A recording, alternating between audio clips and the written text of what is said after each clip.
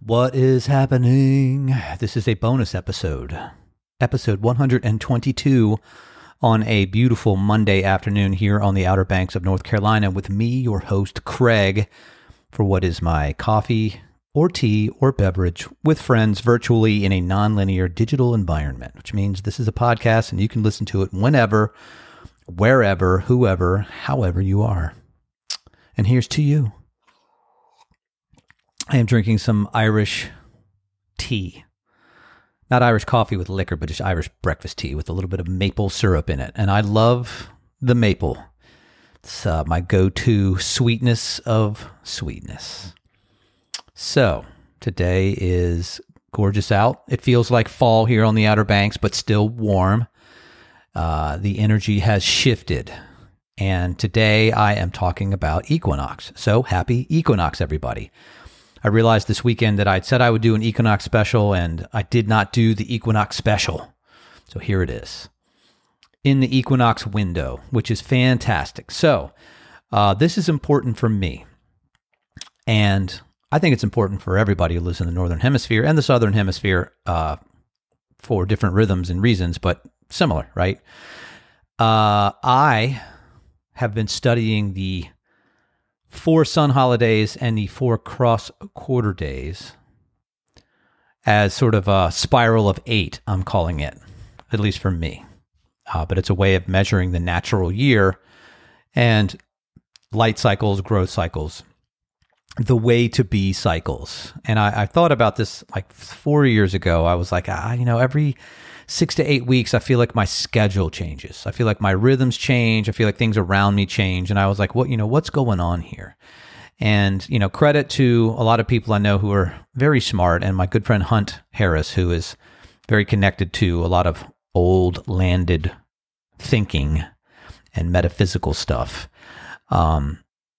really hit me up to the rhythms of the cross-quarter days and the sun holidays. And it's things we know about, but then you dig in further and it's like, oh, wait a minute.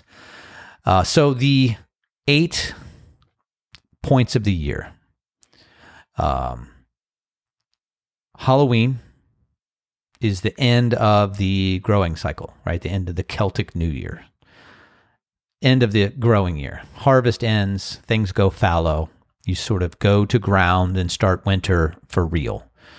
And Day of the Dead, stuff like that. And then you go up to solstice, which is the return of light. Shortest day of the year here in the Northern Hemisphere. It's when people celebrate a lot of holidays, Christmas. And the return of light. Days will start getting longer. And you're in that dream time. And then another 6 to 8 weeks, and you head up to Imbolc, February 1, 2, end of Candlemas. Bunch of other things, Groundhog Day, all of them kind of land in that zone there. I did a podcast all about Imbolc. And it's the fire, right? That lighting that fire deep, deep down within. Still considered winter by many, but also the beginning of spring. And then you start that rise, 6 to 8 weeks, going up to solstice and equilibrium, launching into spring. And then you roll another 6 to 8 weeks and you hit Beltane, 1st of May, the fertility time, the beginning of summer, life, the opposite of Halloween, and the beginning of true summer. And then another little sprint, 6 to 8 weeks. And then you have summer solstice, high light, the ride up, magical, summer. And it's when things start to pop off here on the beach. School's out. And then another 6 to 8 weeks and you go to Lammas, August 2nd, which is first fall. And that period between solstice and Lammas is like party time for summer. Because it's like the days are actually getting a little bit shorter, but the energy is like releasing. So you're like, you're going up the roller coaster up to solstice, and then you're riding the ride for that period of summer. August 2nd. It's amazing. I love August 2nd. It's like sort of the inverse of Imbolc, right? Like figs and crabs, and it's really sweet, and it's like fat summer and you're starting to like get the good stuff off the fields. Then another 6 to 8 weeks transition going to Equinox, which is where we are now, which is once again equal day and night, where you go through that gateway into the beginning of the dreaming as we run up to Halloween, right? So it's full harvest. So it's like party time, right? You're seeing what you did for the year. What did you dream? And then what of your dream reached reality? And what's interesting is Equinox is a time when you start to understand like, oh, here are the things I actually need to let go of, and here are the things that I can keep hold of.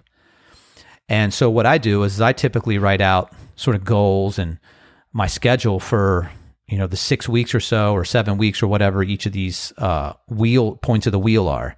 And so Equinox, I do meditations in the morning, try to have some sort of a fire, and I write down what it is that I'm trying to do between here and Halloween, because typically after Halloween, after you do Day of the Dead and you do that week, and that's also when elections are, right? And so that's like, for me, the beginning of the next year of development.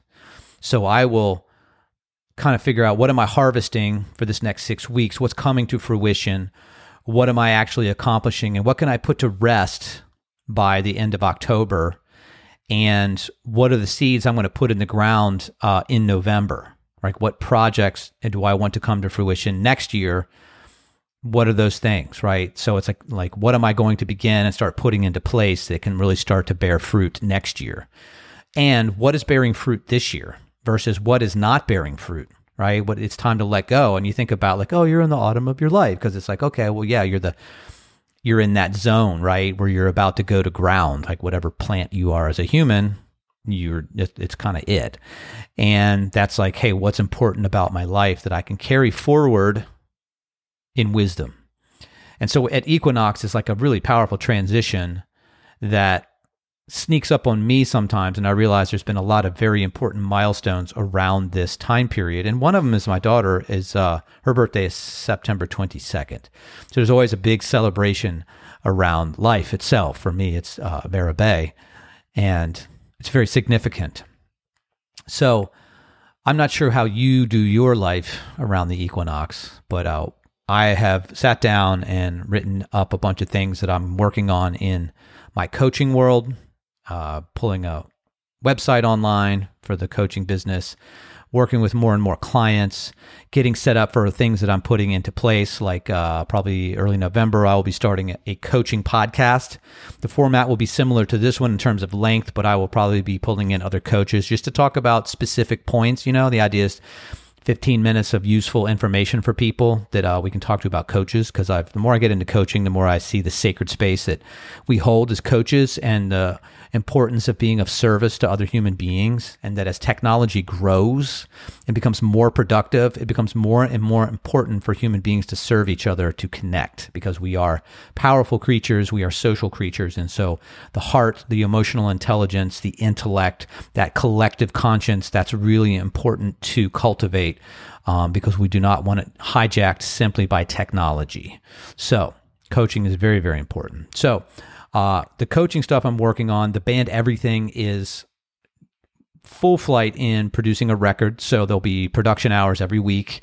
We're working learning how to work online together through great communication, experimentation, support in people's efforts, and then coming back together probably at some point in November. Let's see, coming to fruition, the band Everything is also appearing on the field with the Marching Royal Dukes October 28th for the JMU homecoming football game. So we will have 460 musicians doing a 90s music mashup that includes the Hooch that we will be performing with, arrangement done by Steve Van Dam and Alan Johnson, who is the arranger for the Marching Royal Dukes. Scott Rickers, the director of the Marching Royal Dukes, has been amazing to let us on the field. It's a huge honor to be able to do this. So that's coming to fruition in October. I do believe we are doing another one of these golf tournaments with the Hootie guys, which has been fun because you go down and raise money for charity. And there's a bunch of other creative projects, working with digital marketing clients, making a difference in the digital world. So it's full, and I've written all this down. It's like, what is going to come to fruition, and then what am I letting go of? And it's actually very freeing because there are rhythms of this environment where we live in that affect what's happening around us. And so I would invite you to pay attention to how you're feeling, what you're trying to let go of, what you're trying to have come to fruition, what you're trying to start for next year and when, and then how are people feeling around you? What's happening around you? Because the environment in which we're working absolutely affects us. So those are my thoughts about Equinox. I hope you have a great day and you stay grounded. Woo!